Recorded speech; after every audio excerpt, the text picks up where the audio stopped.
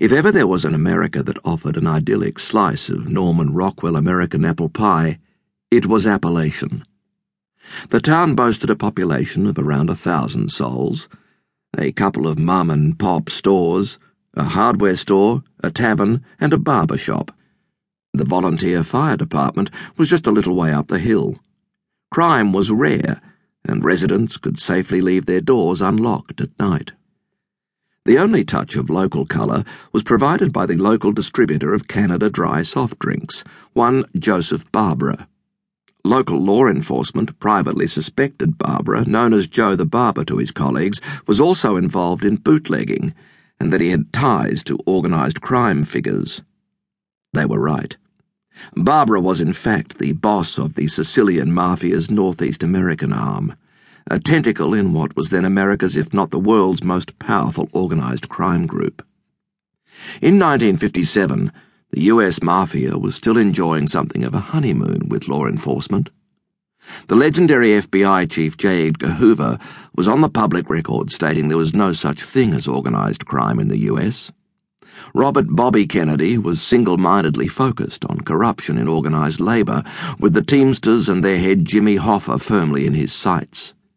The American public was content with the delusion that the Italo-American gangs were simply local problems, not a powerful and organised crime syndicate. It is a delusion that many Americans, Australians, and Europeans now maintain to this day, but with a brasher and far more overt criminal gang, the outlaw bikers. Neither Joe Barbara nor his unwitting neighbours had any idea that Appalachian was about to be the beginning of the undoing of the dominance of the American Mafia. For what Joe was hosting that day was to be a covert meeting of 100 Mafia crime bosses from America and overseas. As the shiny cars rolled into Appalachian across the other side of America, another footnote in history was passing quietly unnoticed. For 2,806 miles away, in San Francisco, a new chapter of the Hells Angels outlaw motorcycle gang in Oakland had in its first 12 months become the de facto US headquarters for the Angels.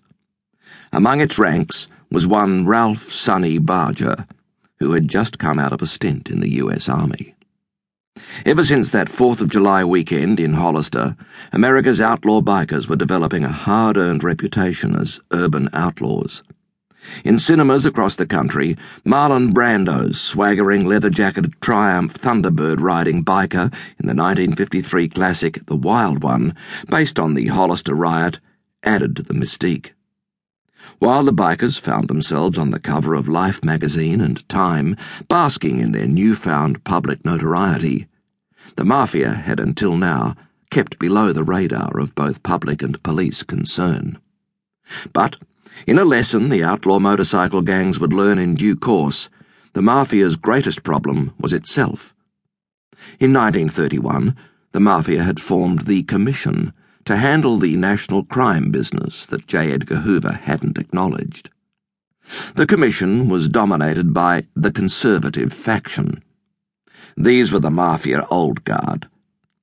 The problem they faced was competition from the new liberal faction. Mafia politics was about to change, and not for the better. War between the rival factions was now almost inevitable, but they agreed to meet at the home of Joseph Barbara in Appalachian.